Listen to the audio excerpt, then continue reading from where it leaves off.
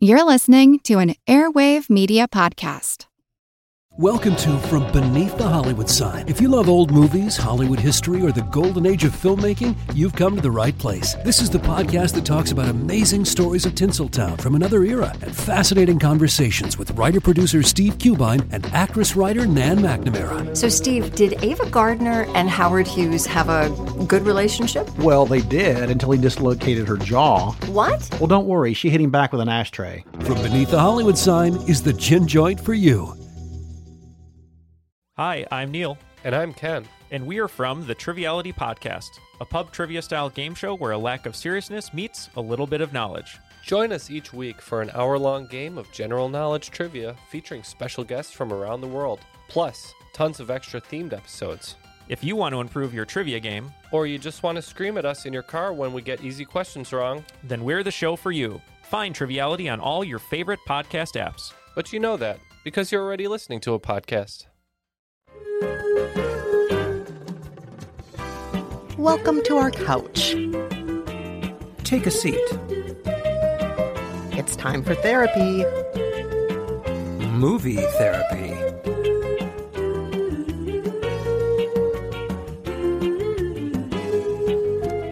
I'm Rafer Guzman, film critic for Newsday. And I'm Kristen Meinzer, culture critic and co-author of How to Be Fine. In each episode of Movie Therapy, we offer up questionable advice and solid movie and TV recommendations for whatever ails you. Please note, we are not real therapists, but we are real film critics and journalists, and we're also friends with other journalists, including the great Farai Chideya, who will be joining us later for our What Should I Watch Next segment. But first, let's get to this week's letters. Yes, indeedy. Our first letter is from Doug. Rafer, I'm going to let you take this one away. Okay. Doug says, Dear Rafer and Kristen, in my family, it's been a tradition for many years to go to the movies on Thanksgiving night after the turkey and before the pie. Because of COVID-19, this tradition is obviously on pause this year. Instead, we've all agreed to stay home, meet by video as we eat dinner, and then watch a movie together on Netflix using the party mode function that you've mentioned on the podcast. The problem? We don't know what movie to watch. We like a wide range of genres, from comedy to action to romance to holiday films. Our only rules are that the film can't be too sad, too scary, too serious, and it must be family-friendly, PG-13.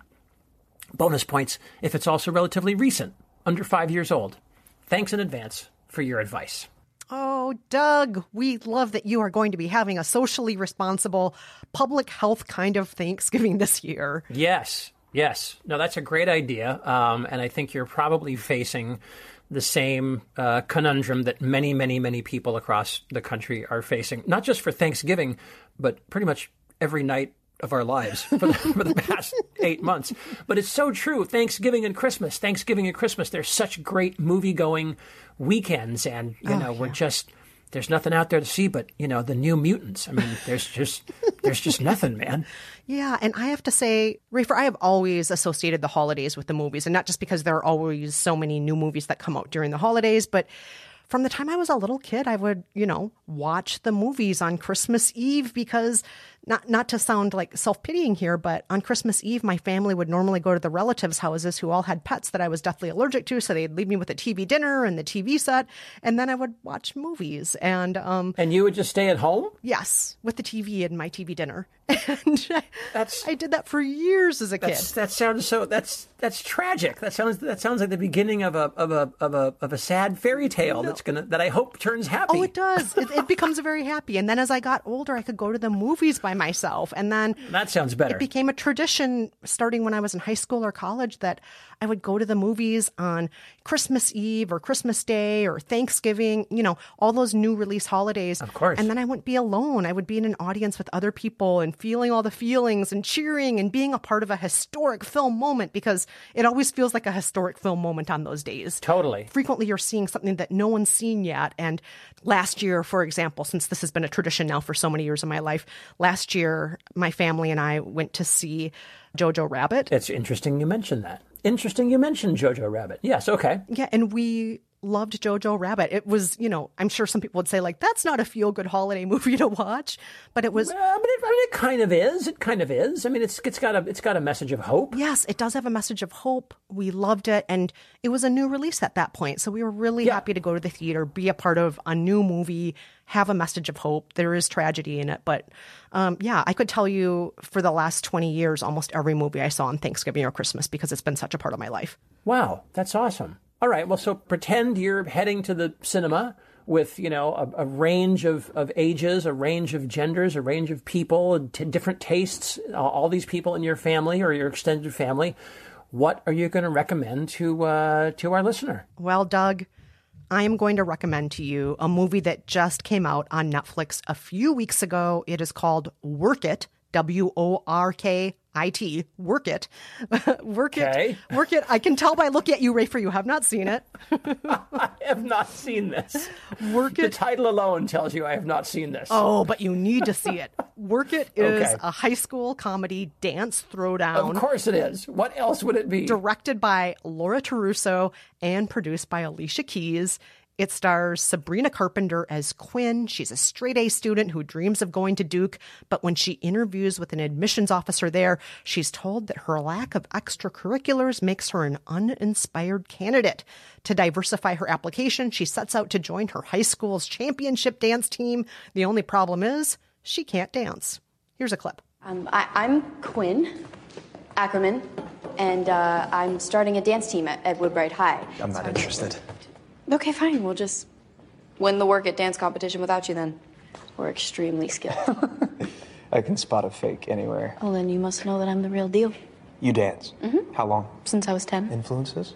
Paul Taylor, Ashley Everett, Travis Wall. Look at you. The way you carry yourself, your posture, you're 100% not a dancer. I still have time to learn. Why would you want to enter a dance competition when you don't know how to dance? Fair question. So I may have lied to the Duke College admissions officer, which means now I have to put my money where my mouth is.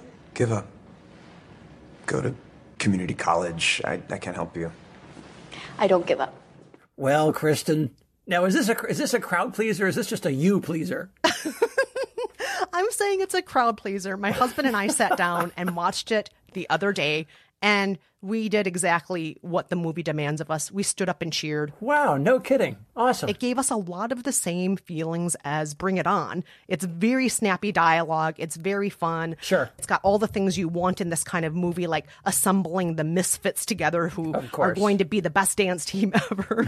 and Work It, Doug, has all of the things you asked for. It's upbeat. It's a relatively new release. And because it's the holidays, I also want to point out there are family themes in this movie as well, about trying to honor our given families, our deceased family members, about being worthy of the love of our chosen families, about loyalty.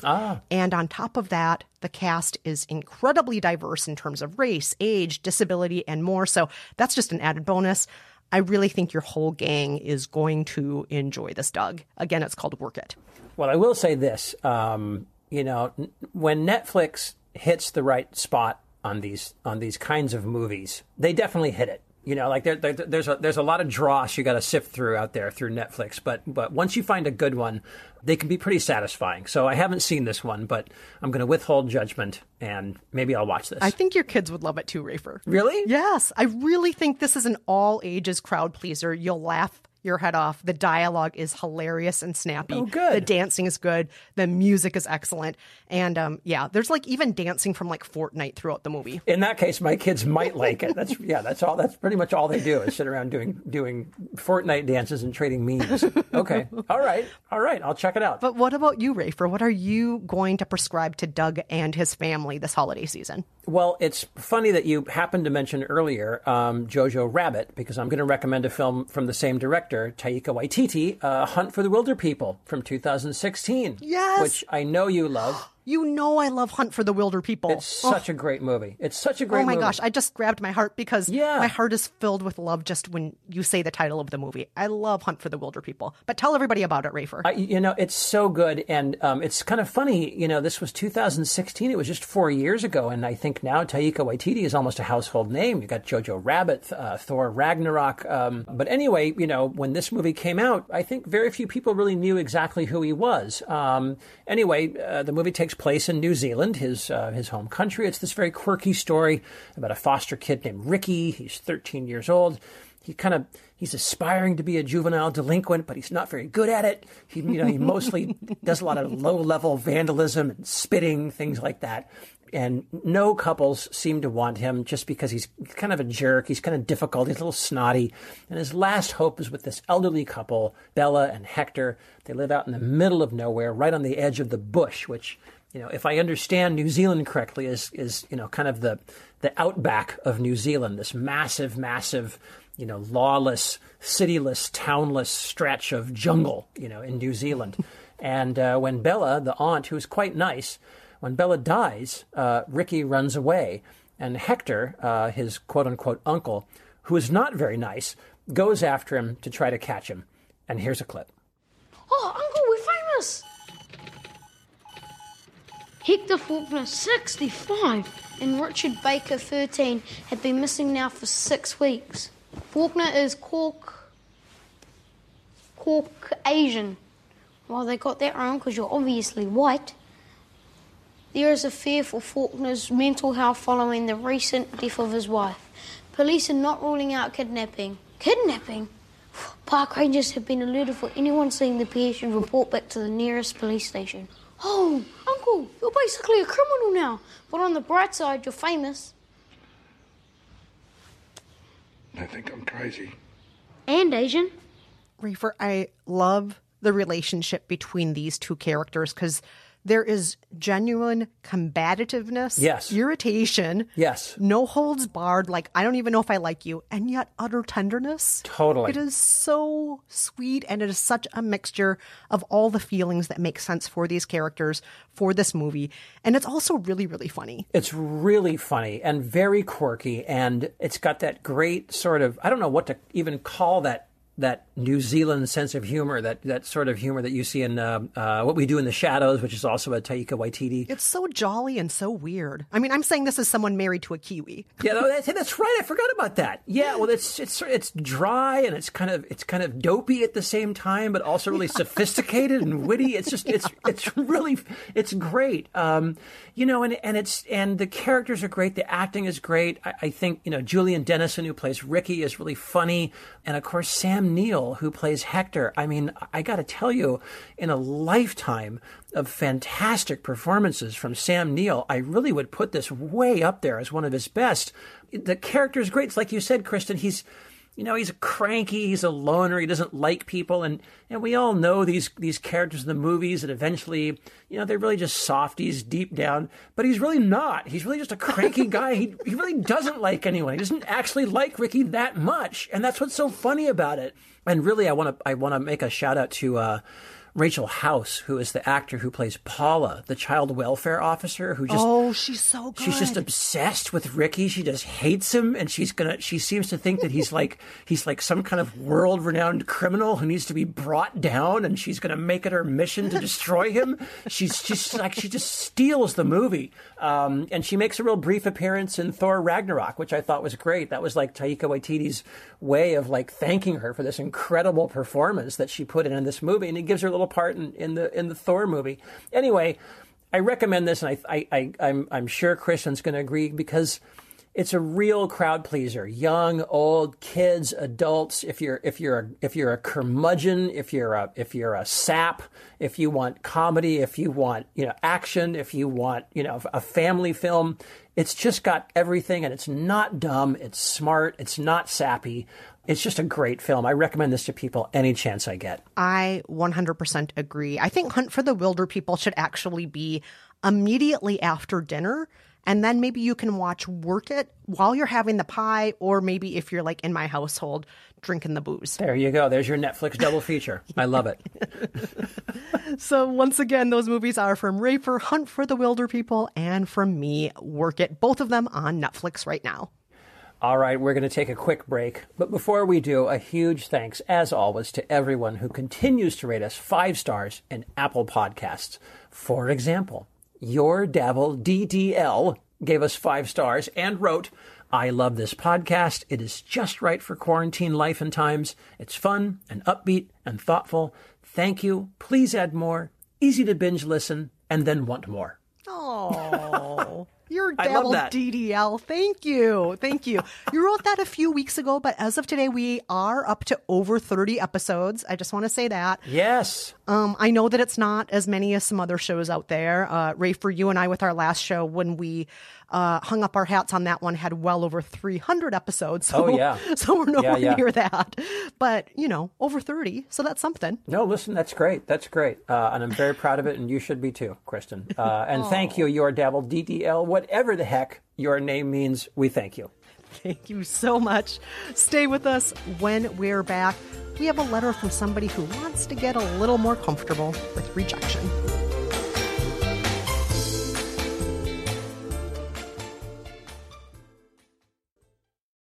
There is a corner of Los Angeles where dreams are brought to life. The stuff that dreams are made of. Where stars are born. Rated by Top of the World! Where legends are made. Oh, it's alive! It's alive! It's alive! For over 100 years, the world has been captivated by Hollywood. But just beneath the stardust lie a million more fascinating stories. Tales of heroism, villainy, betrayal, passion, tragedy, and triumph that, when sewn together, form an incredible history. The Secret History of Hollywood, available now wherever you get podcasts. You can spend less time staying in the know about all things gaming and get more time to actually play the games you love with the IGN Daily Update podcast. All you need is a few minutes to hear the latest from IGN on the world of video games, movies, and television with news, previews, and reviews. You'll hear everything from Comic-Con coverage to the huge Diablo 4 launch. So listen and subscribe to the IGN Daily Update wherever you get your podcasts. That's the IGN Daily Update, wherever you get your podcasts.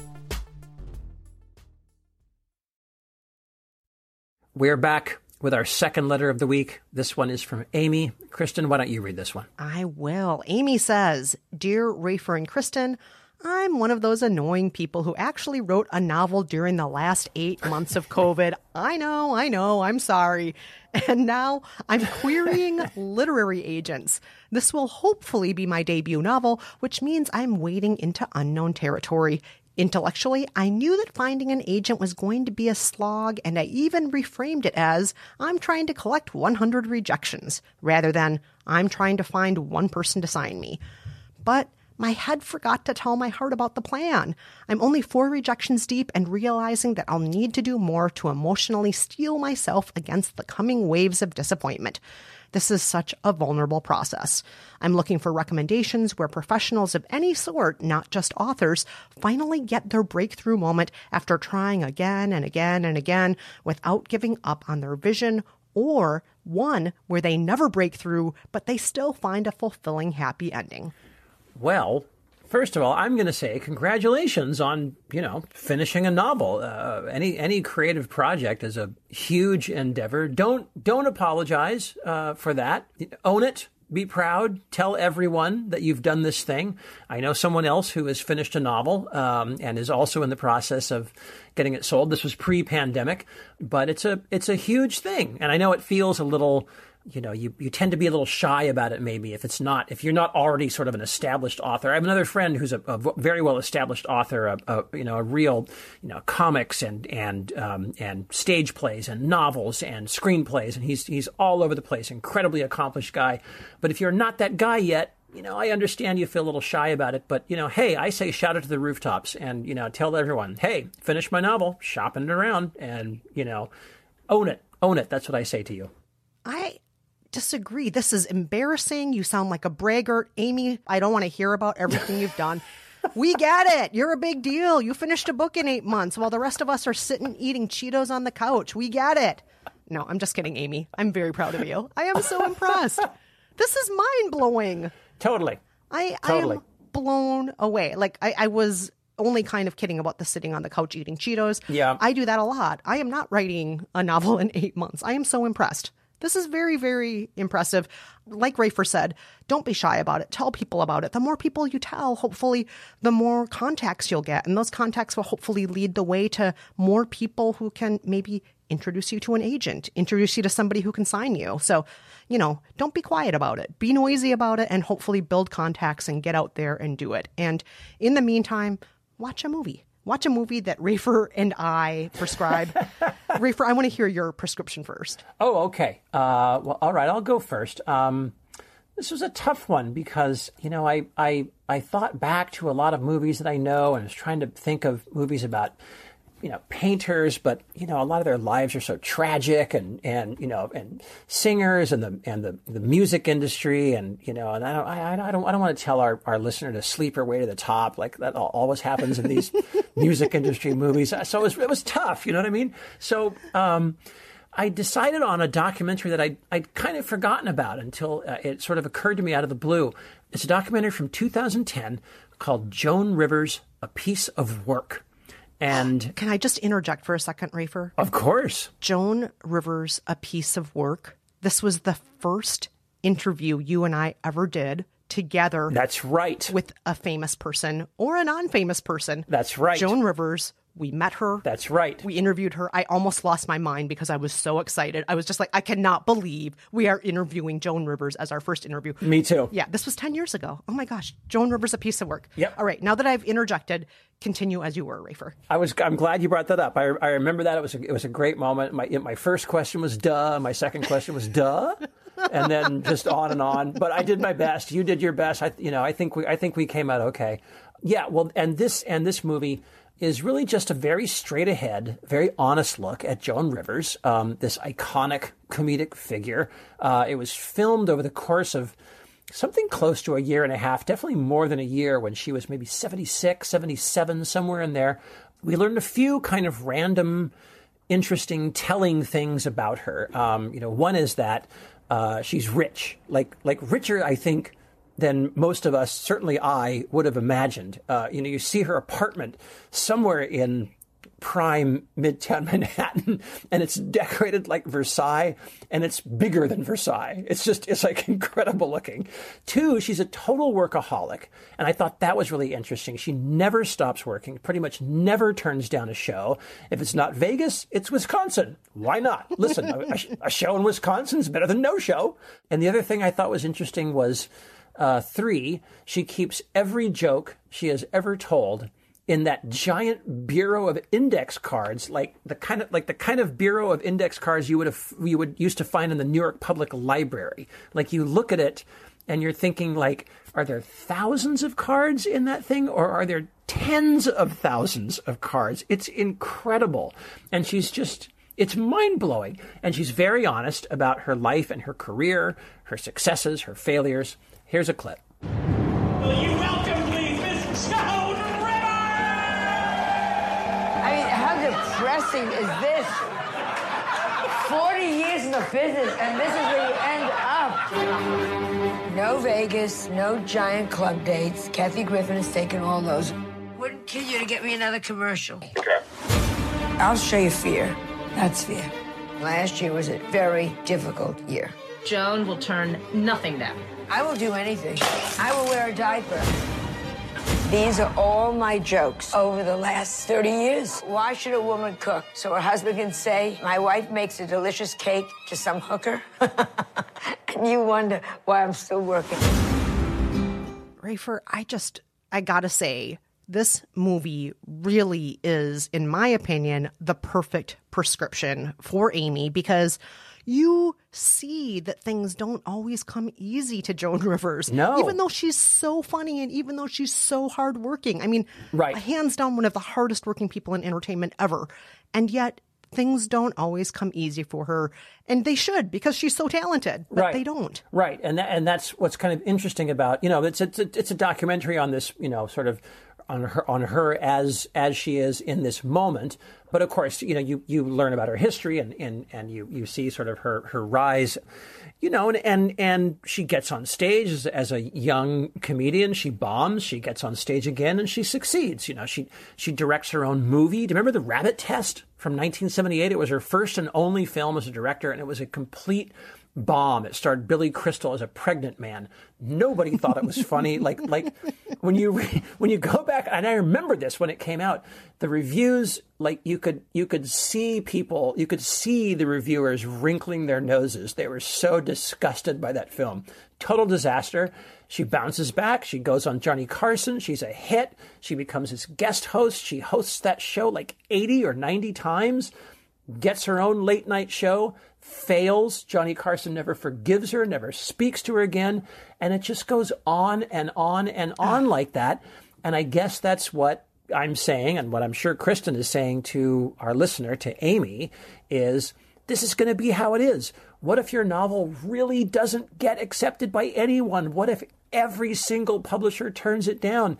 You'll write another novel. And then what if that one gets accepted, but everyone hates it and the reviews are bad? You'll write another one, and so on and so on. And what if that one's a hit, and then your follow-up is so bad that everyone stops speaking to you? You'll write another novel, and that's just how it goes. I don't want to make any plastic surgery jokes about Joan Rivers, but she definitely had a tough skin, and she was thick-skinned, and she just kept going and going and going. Nothing ever stopped her.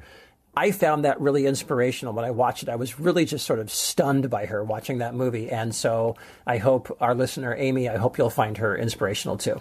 Yeah. Joan Rivers, a piece of work. It really is. The movie, it's a piece of work. It's great. It is. Boy, it's great. And so, Kristen, what's your suggestion? Well, I feel kind of guilty here because I feel like I stole this idea from you, Rafer. Oh, yeah? Yeah. Last year, you told me your favorite movies of the year, and immediately I went home and I watched them. Okay. And one of your favorite movies of 2019 starred Eddie Murphy. Yes. It's called Dolomite Is My Name. Yes. And Rafer, I don't know if you remember, but like when you told me about it, I'm like, why have I never heard of this movie? This is crazy. Right. No. How did I never hear about this? I know. It was a Netflix movie and it just didn't get that much traction, even though the reviews were just overwhelmingly positive. But yeah, you're right. It never quite, and we thought at the time, everyone thought, oh my God, this is Eddie Murphy's Oscar moment, or at least his Golden Globe moment.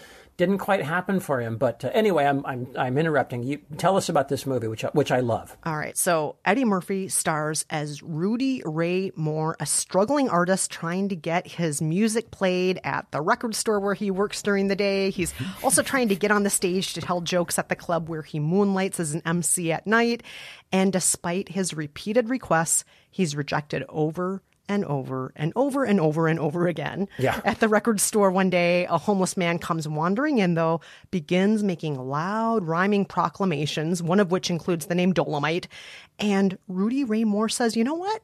I'm going to do something with these rhymes. I'm going to create a character around Dolomite, and I'm going to get on stage and I'm going to tell some Dolomite stories. And he does. And much to his delight, the crowd likes it. But Moore wants to take things even further to comedy albums and then to the big screen. Here's a clip. We want this thing to be raw. Tell it like it is on the streets. Yeah, lots of pimps and whores and cussing. And kung fu and karate. Brothers love all that kung fu and karate. Do you know karate? No, but I'm a fast learner. I can learn how to chop me a mother. Yeah, yeah, yeah. You know what we should have? An all-girl kung fu army. There's plenty of story opportunity, Rudy. Across this nation, inner cities are being plagued by violent crime. I feel the government hasn't stepped up. That's it. It's Whitey's fault. The mayor's corrupt, and there's an exorcism. God damn it. An exorcism? Yeah, you know all that. Oh, mother in hell. I don't know how that fits into our urban motif. God damn it, I love this movie. It's so good. It's so good, and it's one of Eddie Murphy's best performances. And, you can tell that Eddie Murphy feels like Rudy Ray Moore. You can just tell that he identifies with this character so strongly, even though Eddie Murphy's career was the exact opposite, right? I mean, he was like, knocking him dead at like 19, but you can tell, I don't know, you can just tell he's got a lot of like his heart just goes out to that Rudy Ray Moore figure. Yes, and we should note Rudy Ray Moore was a real person. This is not. Oh yeah, it's a totally real story. It's a great example of like Black history and folklore and sort of oral tradition. I mean, I don't know what to equate the Dolomite character to, but it would be like if I had, it's like playground rhymes. It's like this guy basically just picked up playground rhymes and turned it into a career, turned it into a star, a character that he made a franchise out of. That's totally incredible. A great example of independent filmmaking, Black independent filmmaking specifically. I mean, oh man, it's such a good movie. It is. And the reason I am prescribing Dolomite Is My Name to Amy is because you see that he's in his mid-40s and his career is just starting to happen. Yeah. His career didn't happen at 19 or 25 or even 35. He's well into his 40s. Everyone's rejecting him. Even the most modest requests he's making, like play my music on the AP system. People are saying the DJ at the record store, that's a great one, right? Even the DJ at the own record store where he works won't play his damn record. And the DJ is Snoop Dogg. Yes, that's the best part. Yes. Nobody likes what he does, but he still keeps fighting. He still tries to make his dreams come true, even if the dreams are just wacky as can be. Totally. And just as you said, Rafer, Eddie Murphy is so fantastic in this movie. Man. He's walking this fine line between being so utterly vulnerable and human and upbeat. And also, like, I don't know about you, Rafer, but I felt like he was working really hard to be not quite as funny as he actually is. Like, I think Eddie Murphy is so funny in real life. Right. And when he's playing Rudy Ray Moore, he has to be slightly less sophisticated, slightly less funny. Right, a little more vulnerable, yeah, right. I see what you're saying. That's an interesting point. Yeah, you're right. No, it's such a great performance. I really thought that was going to be just like the Eddie Murphy Oscar Gold comeback triumph that year, but just wasn't. I don't know why. But still worth watching. Please check it out. Totally. All right, so we agree, both of us, on Dolomite Is My Name from Kristen, and from me, Joan Rivers, A Piece of Work. All right, we're going to take another quick break, but before we do you need some movie therapy? Visit our website, raferandkristen.com. There's a contact form there. You can use it. You don't even have to use your real name. Use any name you like. You can call yourself Melissa Rivers. Yes. Oh my God, Melissa Rivers, if you're listening, please write in. Oh God, please. And if you haven't already, join the conversation on our wonderful Facebook community. That's facebook.com/groups/Rafer and Kristen. When we're back, we're joined by Farai Chideya, who wants to know, what should I watch next?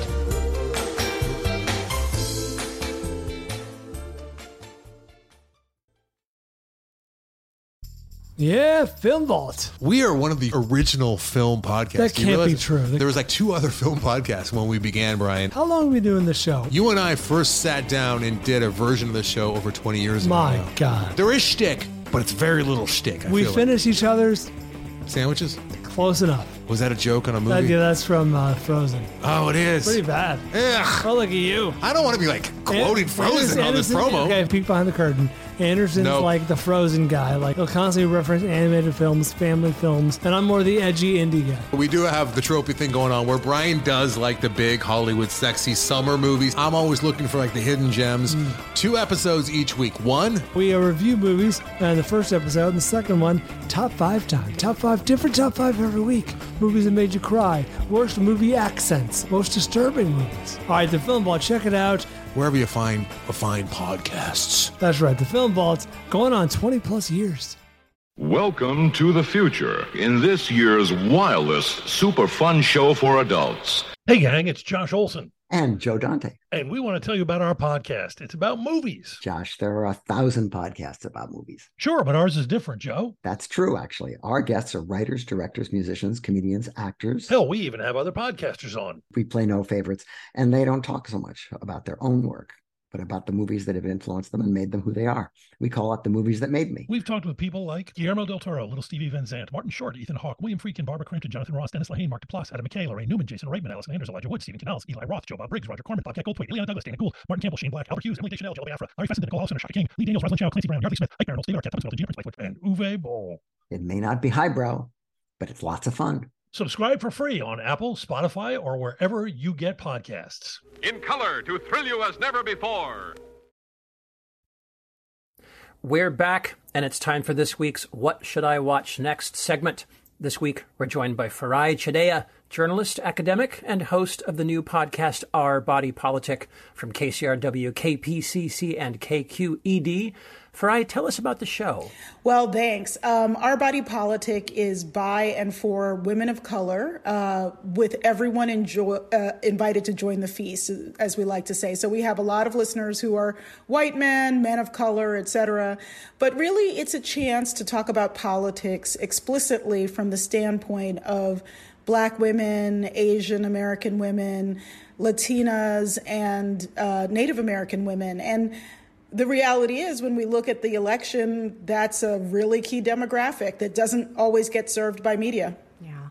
I have loved your coverage of the election on the show and all the other topics you've covered, from the census to the Supreme Court to public health to indie film. And speaking of film, let's get to your What Should I Watch Next question. You have a good question for us. It's not about indie film. It's about a bigger film. Tell us what you watched and what you want help with getting something similar to. Yeah, so I watched this film Annihilation, which is basically this fascinating, weird, trippy film with Natalie Portman. And it's just it's completely bizarre and 110% beautiful.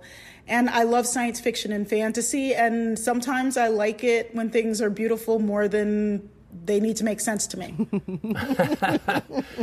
I think that's great that you saw this film. It's a great movie, really interesting movie. Great to have this kind of troupe of kick-ass but also kind of realistic, real-world women, who are going into this weird sci-fi hallucinatory land that they're entering. Super cool. Let me ask this: How did you find the film? How did you make your way to the film, or vice versa? I read about it somewhere, and then it was streaming. So I read about it in I think it was probably one of those things that you find. It's like, what's streaming now that you absolutely should watch before it disappears? Right. So that's how I found it. Okay, that's great. So you're not an Alex Garland fan, a fan of the director, Alex Garland? I don't know what else he's done. I'm kind of a film illiterate. Tell me. No, that's fine. That's fine. That's sort of why I was asking. I wanted to know. I had a couple of ideas of things to recommend to you, and I thought, well, if she's an Alex Garland fan and she likes him, then she may have seen this movie. But if you're not, that's good for me, because then I can recommend a pretty good film to you called Ex Machina. I don't know if you've heard of it. I have, and I have not seen it. Okay, all right. That's great. That's great. It's from 2014. I'll tell you a little bit about it. It's from the same director. It's the story of this guy named Caleb, played by Donald Gleeson. I don't know if you know him, the Irish actor, son of Brendan Gleeson. He plays this guy named Caleb. He's a staffer, maybe like a programmer of some sort, working for this, big, successful hipster search engine company. We all know it's supposed to be Google, but in the movie they call it Blue Book. And he gets invited to the home of the founder, a guy named Nathan Bateman. He's played by Oscar Isaac. And he goes to this kind of weird, very isolated mansion of some sort. It's kind of, half modernist upscale cabin and half kind of futuristic compound of some sort. And he gets there, and they're having some conversations, and it turns out that Nathan has built himself a woman. He's built himself a woman called Ava, who is an artificial intelligence who just happens to be rather attractive. She's played by Alicia Vikander. And Oscar has a test for Caleb. He wants Caleb to spend some time with this quote-unquote woman and decide whether or not Ava has real thoughts. Is she actually thinking? Does she have a consciousness? Is she self-aware? In other words, what he wants Caleb to do is decide whether or not Ava is becoming an actual person. And here's a clip. I'm Caleb. Hello, Caleb. Do you have a name? Yes. Ava. I'm pleased to meet you, Ava. I'm pleased to meet you too. I've never met anyone new before. Only Nathan. Then I guess we're both in quite a similar position. Haven't you met lots of new people before? None like you. So we need to break the ice. Do you know what I mean by that? Yes. What do I mean? Overcome initial social awkwardness. So let's have a conversation. Okay. Well, it's funny. One of the reasons I didn't watch Ex Machina when it came out is that I worry about like the fembot trope being annoying to me. So how does this rank on a fembot 1 to 10? Well, I mean, she is a little sexy. I don't mind sexy. I like the sort of vacuous because if there's been a lot of really great fembots dating back to Blade Runner that are actually have agency, Sure, exactly. I don't want to give too much away, but this one definitely has what we would call agency. Excellent. And it's a great movie, and it's a lot of fun. And I think, and one of the reasons I recommend it to you is because, first of all, it's from the same director. And it's, one thing I like about this guy, Alex Garland, is that, he makes these movies that are relatively low budget by Hollywood standards. Like Ex Machina was made for maybe $15 million, which I know is a ridiculously large sum of money, but by Hollywood standards, it's not. Yeah. So that the effects are not really going to be the thing here, and instead he uses all the great tools that are available to movie makers, which are lighting and sound and mood and atmosphere and his actors. And when you add it up, you get this great kind of moody, creepy, erotic, shivery sort of noir that's taking place in this weird, isolated compound. The music is great by Jeff Barrow, the guy from Portishead.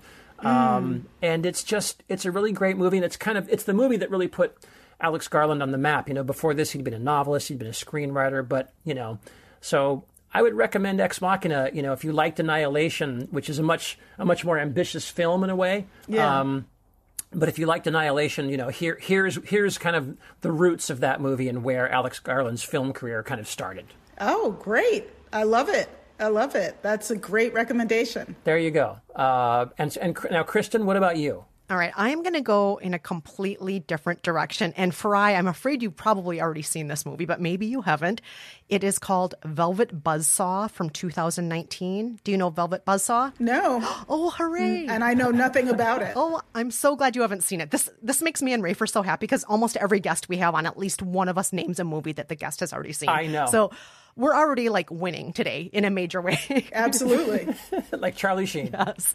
So Velvet Buzzsaw is a thriller / horror / sci-fi satire that pokes fun at the shallowness of the art world and the ways that we assign value to things that don't necessarily come with an obvious price. It stars Zawe Ashton as an ambitious gallery assistant who discovers and steals the ghoulish work of a recently deceased neighbor. Ooh. Renee Russo plays her hard-as-nails boss who displays the stolen art. And Jake Gyllenhaal plays the pompous art critic who has the power to make and break careers with his reviews. Upon debuting the pieces, all three are thrilled to find that the art world is immediately enamored with the stolen art. But they're also unsettled by what feels like danger lurking around the art. Ooh. Here's a clip. I found something. Who did these? Mesmeric. A guy upstairs, he died. And you just took them. He had no family or friends. I can make you rich. It's brilliant. Demand has people ready to kill. Have you ever heard of an artist named Ventral Dees? No, not in our records, and we have everyone. The artist used blood to create the reddish blacks. You ever notice anything about this painting? You look at it long enough, it moves.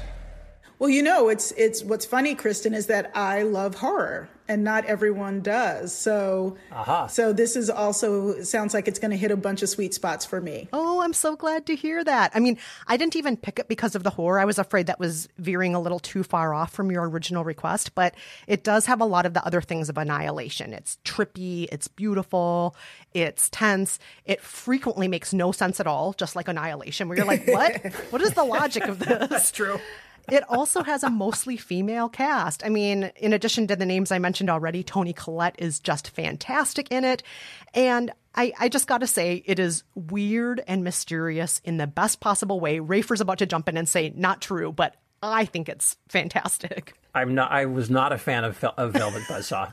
This is one of those weird things where maybe this is a little inside baseball, but this is a movie by a director named Dan Gilroy and Jake Gyllenhaal, who we all know. And it's funny because the two of them did a satire on local news a few years ago called Nightcrawler, a movie that I loved and Kristen thought was kind of like, kind of dopey and whatever.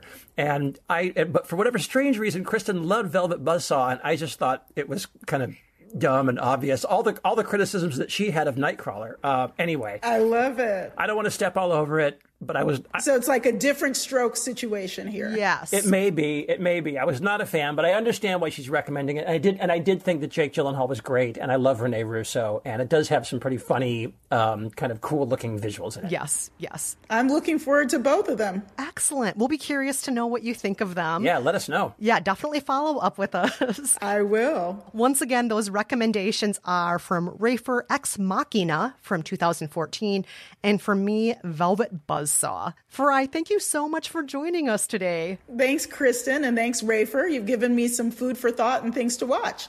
Oh, well, you give us food for thought every day with your podcast. Thank you so much. Everybody out there, if you're not already listening to it, it is so good. It's called Our Body Politic, hosted by the great Farai Chideya. Thank you so much, Farai. Thanks.